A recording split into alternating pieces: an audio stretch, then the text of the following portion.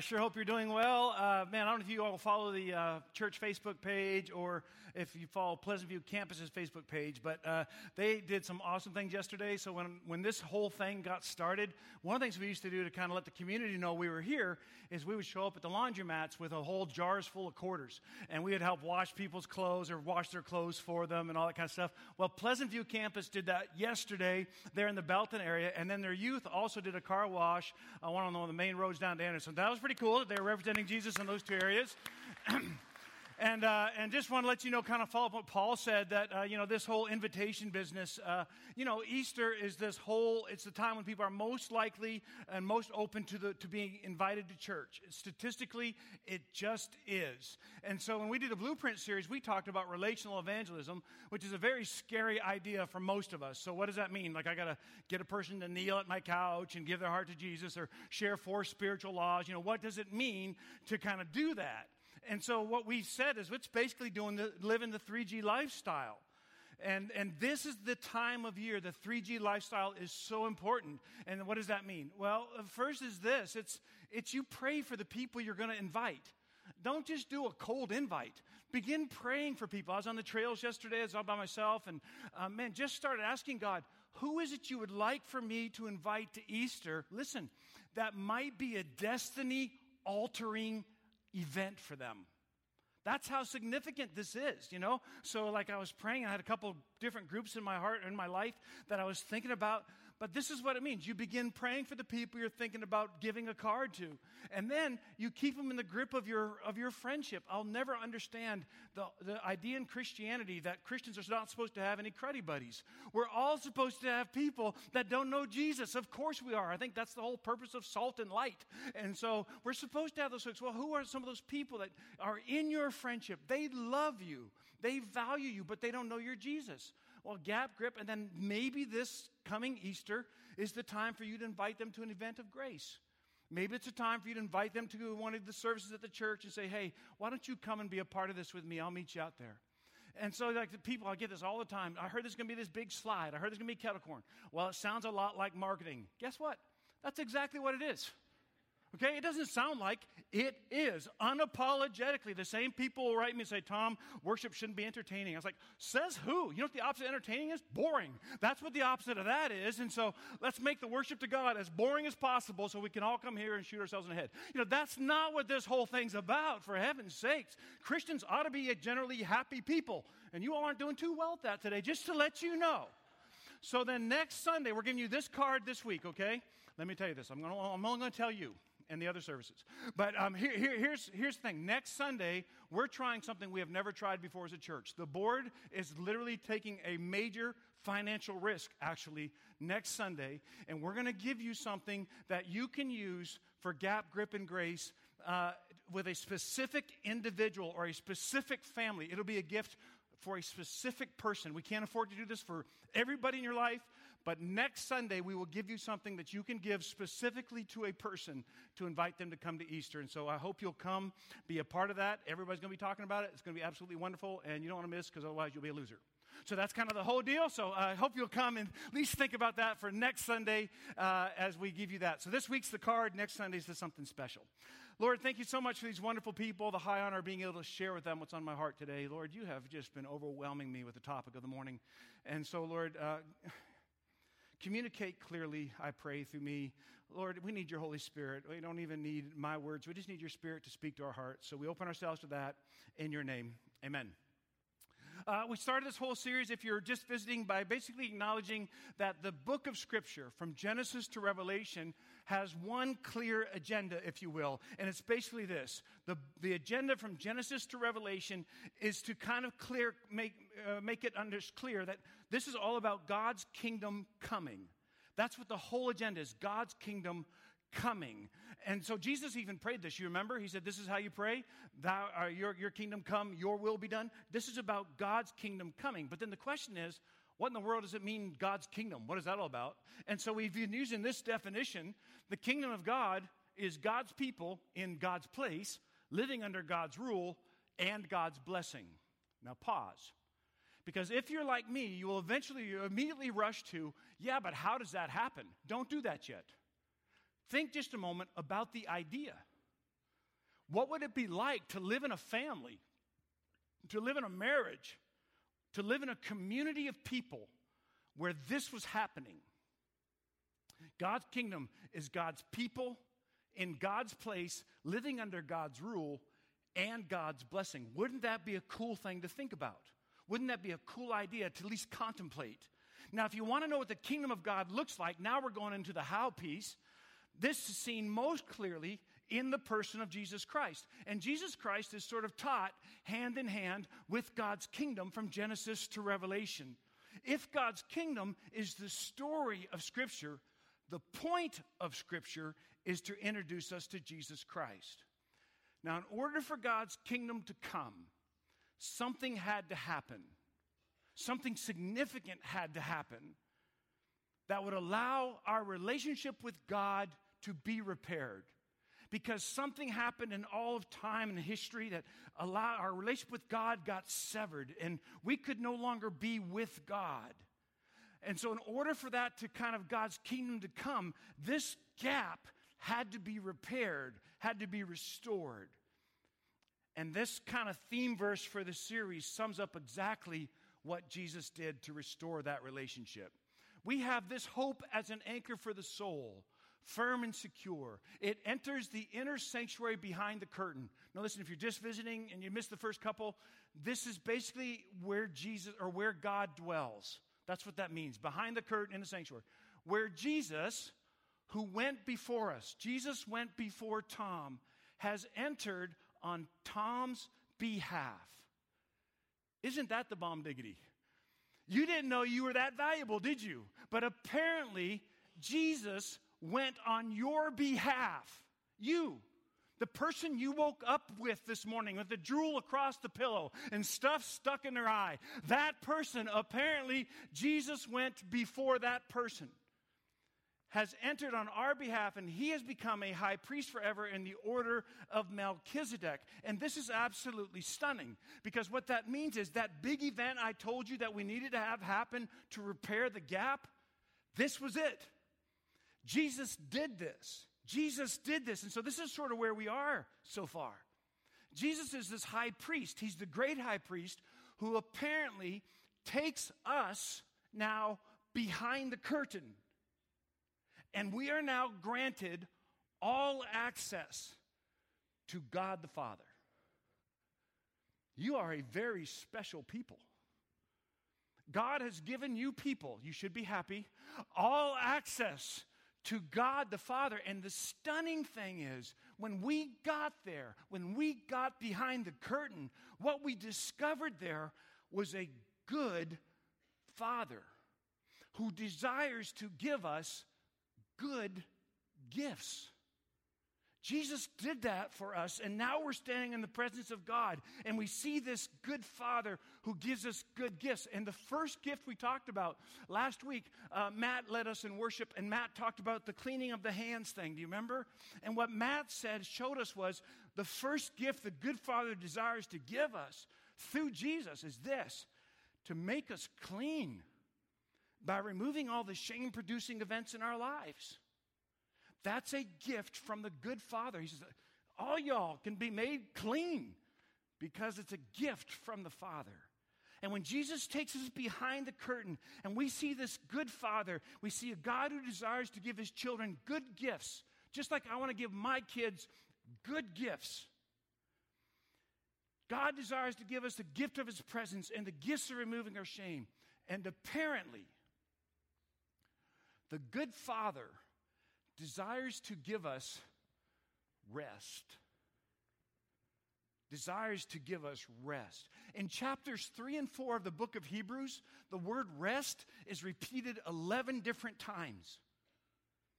And now we all know something about this. In fact, some of you come to church for the 30 minutes of rest you're preparing to partake of right now. And I'm not offended by that. I think some of the most spiritual things some of you could do is take a good nap. And so that's fine if that's your deal. That's fantastic. I bless that and go. The offering's already done. You can just take a nap. Take a nap. That's fine. Just snooze away. If you snore, you're getting an elbow. But anyway, other than that, it's fine. So we all know the exhaustion that comes from the demands of our jobs and our lifestyles and raising kids. And some of us know the exhaustion that comes from raising small kids or maybe raising teenagers. And you teenagers, you know the exhaustion of raising your parents. You know what that's about, I understand. And some of us know the exhaustion of dealing with finances. Some of us are living paycheck to paycheck, paycheck to paycheck. Maybe the bills always outstack, the income. Some of us know the exhaustion of dealing with aging parents or maybe dealing with someone in the home who's fighting illness.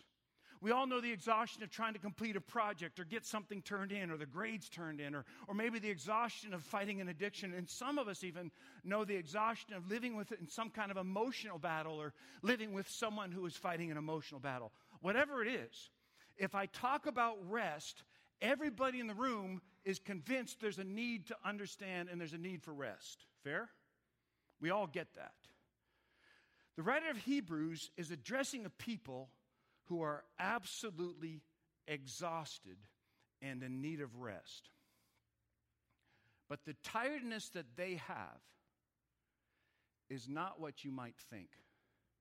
In fact, the tiredness that they are dealing with isn't where any of you have gone in your mind so far this morning. This isn't exhaustion or weariness that a quick nap is going to fix. This isn't an exhaustion or weariness that just time down is going to fix. The writer of Hebrews is actually talking about a weariness that is much deeper than just physical weariness. He's talking about being soul weary. Burdened beyond what one can bear. Burdened so greatly that we stay awake at night and we look at the ceiling in our bedroom because we're so burdened by whatever it is we're carrying. Or maybe we get up and watch some quality television at 3 a.m. in the morning. We're so burdened we can't sleep. He's talking about carrying a shame or a guilt that haunts us all the time. So much so that we never want to sit alone or sit in silence, because whenever that happens, shame and guilt is the unhealthy dark place our mind goes to. The writer of Hebrews is speaking of living with a sense of deep regret about what might have been, or deep regret about what actually happened.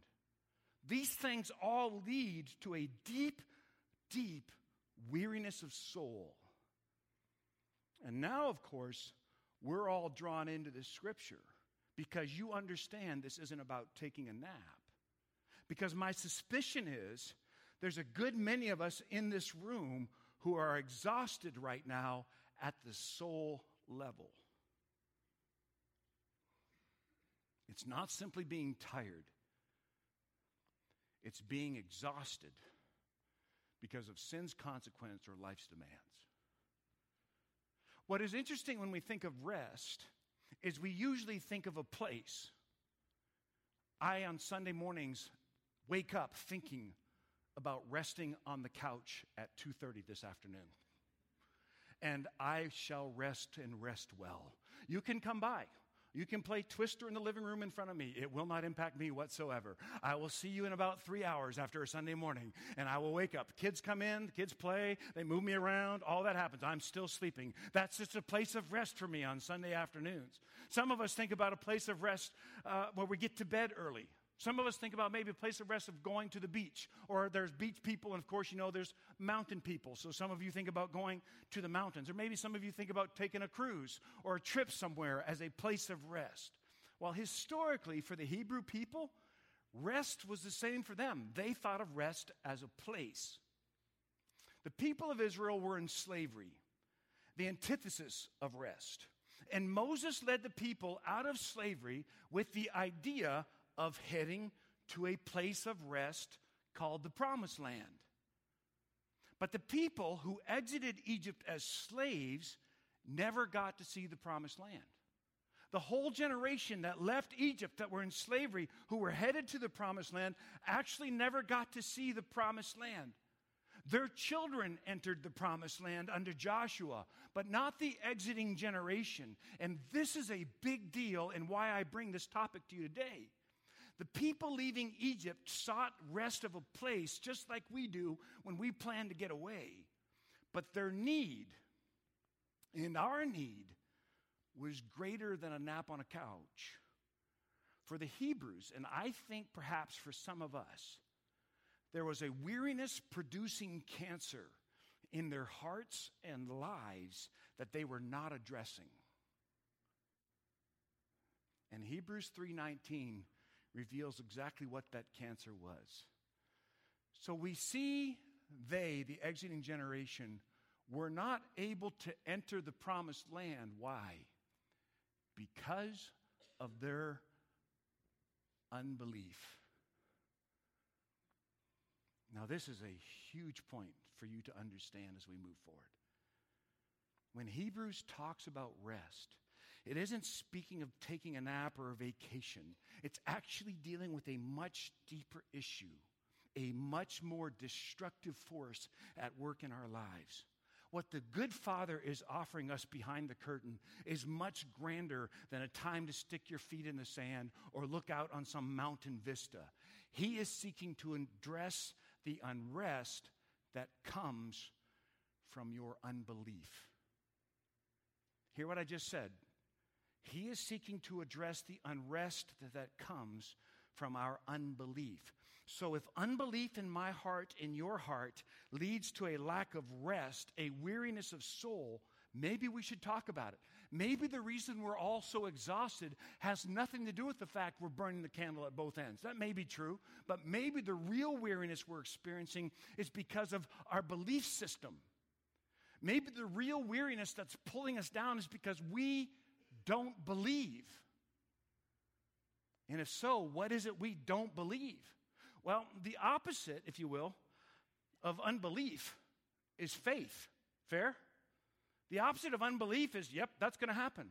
The definition we frequently will use for faith around here is this: God's who he says he is, and God's going to do what he says he's going to do. That's what faith is. So now just pause for a moment and just think about the areas of unbelief in your life and my life. Anybody struggle with the fact that God's who he says he is? Anybody have any unbelief related to that? How about this? Anybody else in the room wrestle with the fact that God's going to do what he says he's going to do? Areas of finances or health or repairing relationships? Anybody else? Maybe that unbelief is what's leading to some of your unrest. So if unbelief in my heart is causing this, then maybe I ought to look at what I have faith in. Hebrews actually gives us a definition for faith in chapter 11, verse 1. Faith is being sure of what you hope for and certain of what you do not see. Sure of what you hope for and certain of what you do not see. But there was a generation of Hebrews who left Egypt as slaves that did not live with faith in God, the good Father. And I would suggest that Alive could become that same kind of generation. Hear me out on this. I think, because I see it in my own life, I think we could become a generation living in unbelief, or maybe squelching our unbelief by living in some false sense of control. And what happens is faith becomes a non-player in the lives of believers.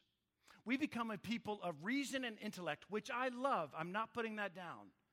But we do not live any longer as a people of faith. For many of us, we could not recall the last time God called us to a step of faith or a risk on his behalf. Fair?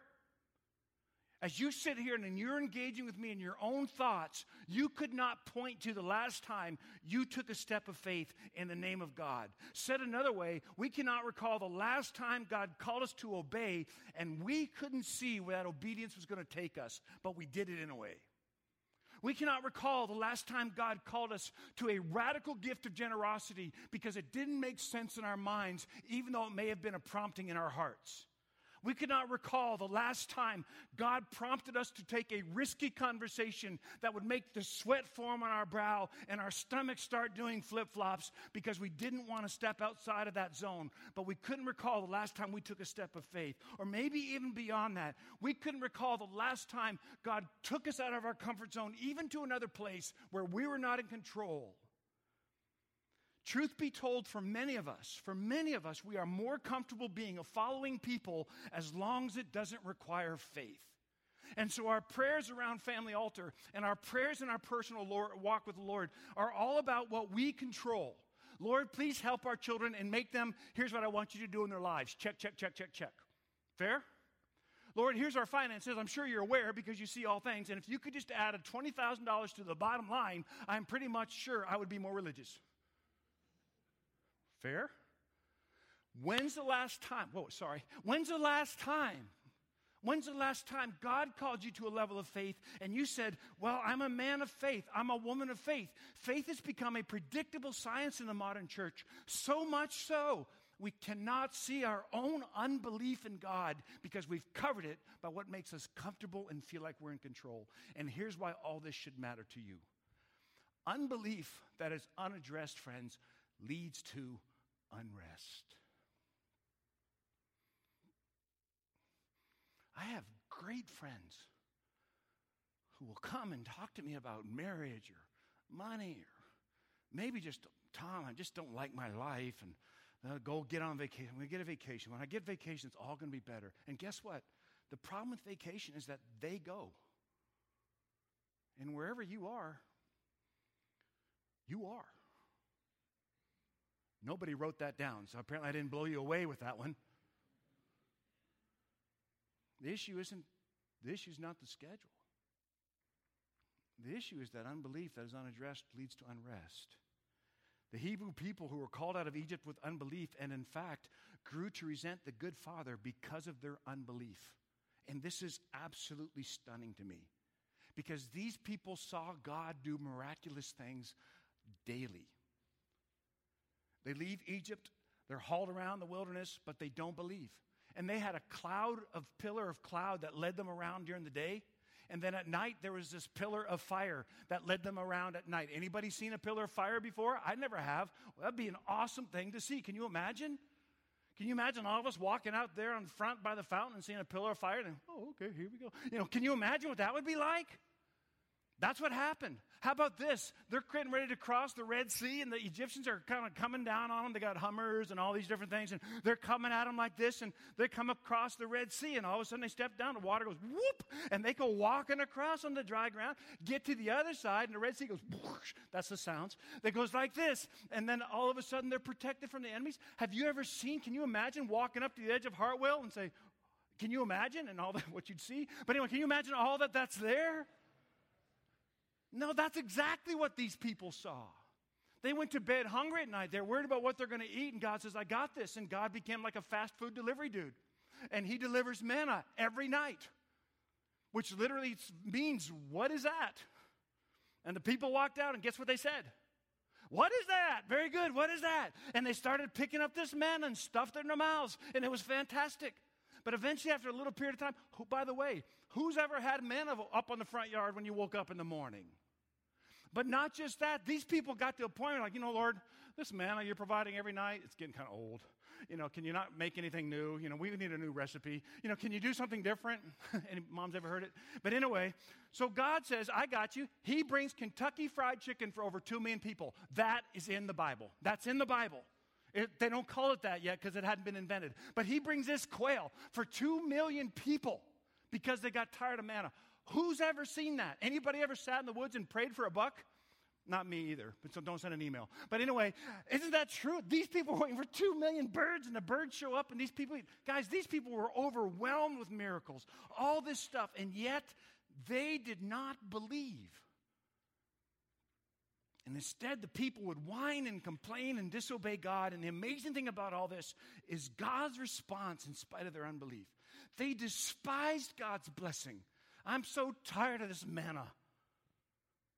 And they had no faith in him. They simply didn't trust that God was good. They felt God was out to get them. And to be honest, I know exactly what that is. Because I lived that way for a long time myself. I suspect that's how some of you view God too. Our job is to try to not tick God off. Let's keep God cool, calm, and collect. Not draw any attention to ourselves. And hopefully on Judgment Day, we'll sneak into heaven.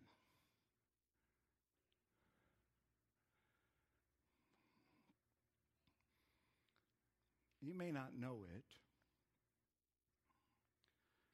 but some of you may despise God's blessing and despise God's authority because you think God is an evil force looking to get you, looking for a reason to take you out.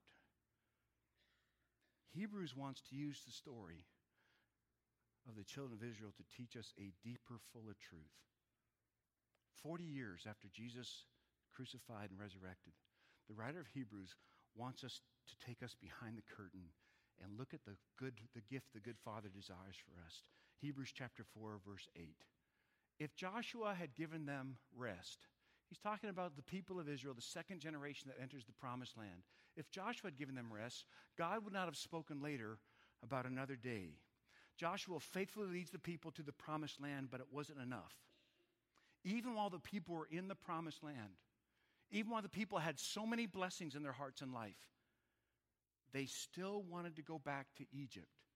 And this is hard to comprehend because you and I talk about going home, and that's a positive thing. These people were talking about going back to the identity as slaves. They're in the midst of God's blessing and say, I want something different.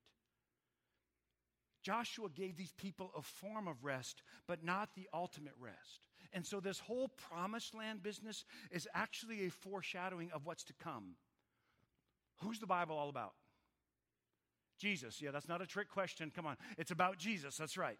Always say Jesus, because if you say Jesus, no one's going to give you a bad mark. So you can still say Jesus, just with confidence. So the Bible's all about Jesus. By the way, Joshua in Hebrew is translated Jesus in Greek, and they both have the same meaning, the one who saves.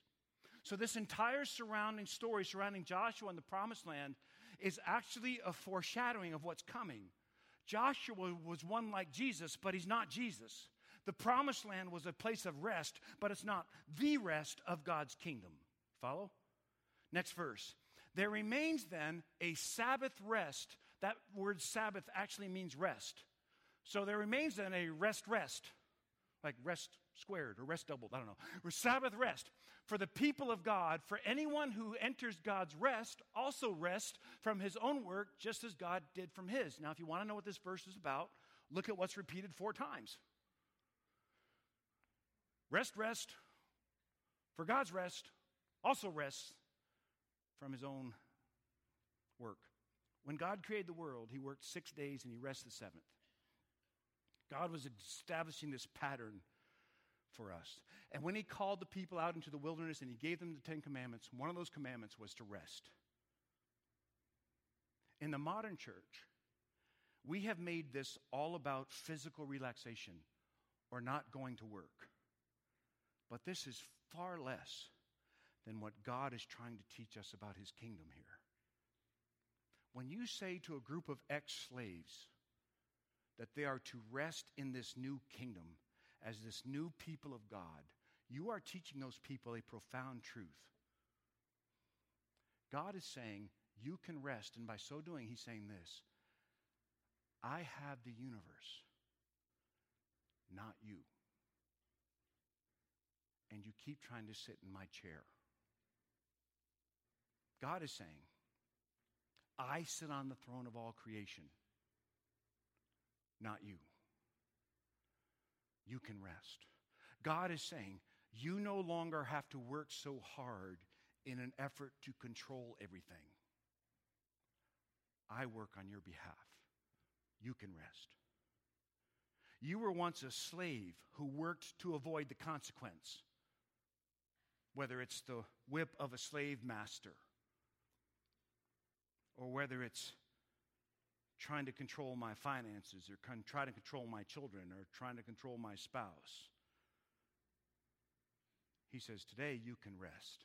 One theologian defines biblical rest this way: it's a place of blessing where there is no more striving but only relaxation in the presence of God and in the certainty that there is no cause for fear. Friends, for some of you in the room, if you could somehow get this, it would change your entire family. No cause for fear. So you see, rest is actually belief. if unrest is unbelief, rest is actually belief. Belief that God can what you can't. And some of you aren't believing that, and that's why you're not at rest. Belief that God will what you aren't strong enough to will. Some of you don't believe that, and that's why you don't have peace. Belief that God's mercy is more powerful than your sin. Some of you don't believe that. And you come in here feeling like a second-class citizen. That's not true, and it's leading you to unrest. Belief that God's grace is more powerful than my guilt. Belief that God's love is actually greater than my bitterness or the wrong that person did to me. Belief that God's plan is actually mightier than my insecurity. Some of you don't have rest because you ultimately don't believe God will take care of your children. Fair? God's kingdom is growing today, friends, and it is expanding, and one of the gifts of the good Father for us in his kingdom is he wants us to rest. Rest is still on the table for the good folks that are alive, but what kind of rest is it? Next verse. Let us therefore make every effort, strive, that means work hard, to enter that rest. Now let's just pause. Because I know that in our modern church, everybody wants to say, hey, we don't have to work for anything for God. Well, that's hogwash. That's not even true. Hogwash is something my grandpa said. I don't even know what it means. But anyway, that's true. It's just not true. So I'm not talking about salvation here. That's not what I'm talking about. And I think if you'll hear me out, you'll understand. Anybody tried to stop believing something they believe? Does that make sense? That's work. That is hard work. And so what the writer is saying, make every effort to enter that rest, to believe, so that no one will fall by following their examples of disobedience. Scripture is teaching us temptation is fundamentally about unbelief. And that is why what they saw in their forefathers, temptation is to not believe that God will keep his promises. The places you're tempted in your life are these. God will not do for us and our money what he said he's going to do. The temptation is to believe that what God said related to sexuality, he actually meant that. And the temptation is to sort of chuck that to the side. The temptation is to not believe what God said about forgiveness and his promises about forgiveness, not just for me receiving it, but for me forgiving you. Temptation is to not believe that God will take care of your marriage or take care of your children or take care of your relationship. Friends, unbelief is thinking God is disconnected from my life and not able to understand my life or give whatever word, care about my life or to be empathetic to who I am and what I struggle with. That's what temptation is. So the writer of Hebrews, for the ending of this discussion, drops a bomb on us about this whole unbelief and temptation and rest. Check this out. Therefore, he says, since we have a great high priest who's gone through the heavens, Jesus, the Son of God, let us hold firmly to the faith we profess. What word is that? Say it. Firmly. Okay, this time I want you to say it. Now listen, I've tried this in the early service and people didn't do it. Would you make a fist with me? You don't have to hold it up. Just make it in your lap. Now let's read it together. Listen.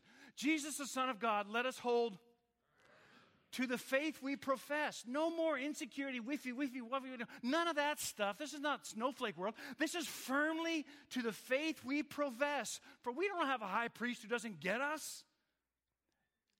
Huh? You don't have a high priest who doesn't get you people and doesn't know what your problems are? You really think you're that original? We're not. In fact, it goes a little further. But we have a high priest who has been tempted in every way, ready? Unbelief in every way, just as you are, Tom. Yet he's without sin. There's a difference between me and him. So what does that mean? Listen, Christian, let us then approach the throne of grace with confidence. Not weak need, not insecurity, but bring it, with confidence. Let's bring with confidence that we can approach them with confidence so that we may receive mercy and find grace to help us in our time of need. All temptation's about unbelief. God doesn't care for me. God doesn't know what's best for me. God won't help me. God doesn't have to pay my bills. Jesus was tempted just like we are, and yet he didn't give in to his unbelief. In Matthew 4, he's tempted. You remember this? He's led into the wilderness by the devil. I don't know what that's like. I don't know what that means theologically, but all I know is he's led in the wilderness by the devil. And the devil says to Jesus, hey, if you're the Son of God, by the way, he had just been told he was the Son of God at his baptism, but if you're the Son of God, tell these stones here to become bread. This temptation is not about food.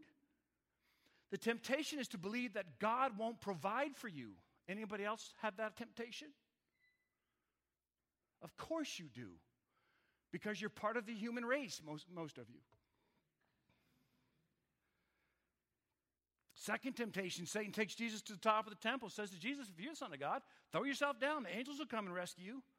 This temptation isn't about faith. This temptation is to believe that ultimately God will not protect you. Anybody else wrestle with that one? Third temptation, the devil takes Jesus to the top of a high mountain. He says to Jesus, you get all this stuff. I'll give it to you if you'll just bow down and worship me. This temptation isn't about power. This temptation is to believe, listen, the temptation is to believe that God is not worthy of my loyalty and worship and followership. Anybody else wrestled with that one, or is it just me? So when Hebrews says Jesus is a high priest who understands the unrest that comes from temptations from our unbelief in God, it is affirming all of Scripture. And because of what Jesus endured, his teaching on the topic carries a heavy weight for me. After Jesus walks through all of the Matthew 4 temptation, now he says something that maybe you've heard your entire life but have never understood, but now you're ready to understand it for the first time. Listen, Jesus says, so come to me, all of you who are absolutely exhausted and burdened. You understand now, right? He's not just talking about people that need a nap. Come to me, all you who are weary and burdened, and what will we get, Jesus? Rest. What do you mean? Take my yoke upon you. Learn from me. I'm gentle and humble in heart, and you will find rest, not for your body, for your soul. For my yoke is easy, and my burden is light. And now, maybe for the first time, you can actually understand what that means.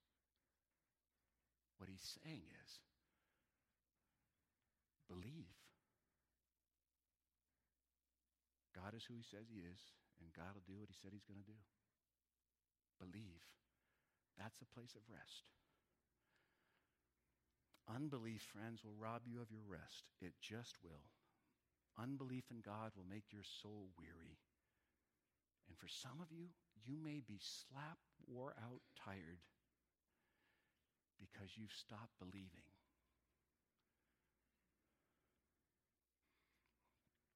We have this hope as an anchor for the soul. Firm, there it is again, and secure. I love those words. It enters the inner sanctuary behind the curtain where Jesus, who went before us, entered on our behalf. You see this entered, who went before us thing? See that little word right there, little clause? In the Greek, that's actually one word. It's prodomos. Prodomos is a nautical term, and it's used to describe these little boats that when a larger ship was coming into a harbor, these little prodomos, these little boats, would guide this larger ship into the harbor so it could be docked. Do you follow what I'm saying? And so they would come into the harbor, and there would be rocks maybe on one side and maybe a reef over here on another, or maybe this person built their boat dock too far out. Whatever it is, they're coming in. And these prodomos would actually guide this ship safely into the harbor so it could find rest. If you'll allow me, I think what this is saying is Jesus is our prodomos. And he's doing his best to guide you and to guide me safely into harbor. But in order for prodomos to work, we have to believe he's who he says he is, and he'll do what he says he's going to do. That's rest. And I wish it for you. And you can wish it for me.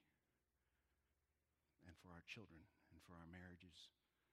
Rest, because we believe. Thank you, Lord, for calling us to be a people of belief. Thank you, Lord, for the high honor of being able to gnaw on such significant truths from Scripture. Lord, I don't know what everybody else in the world is doing for this last few minutes. But for me, Lord, having this discussion with my friends about what true rest is, thinking about temptation and unbelief, Lord, I want to believe. I want to believe. And the areas of my life that seem like you are not aware of, or you've lost control, or maybe you're not paying attention to, Lord, that's my unbelief, and I repent. I repent of those areas. I just want to believe. Worrying about our bodies, or worrying about our kids, or worrying about, Lord, I just want to believe. I want to believe. Worrying about your plan for our lives, we just want to believe. You're beautiful to us. We want to be your people. Call us to be a people of faith, a people who believe. In your name, amen.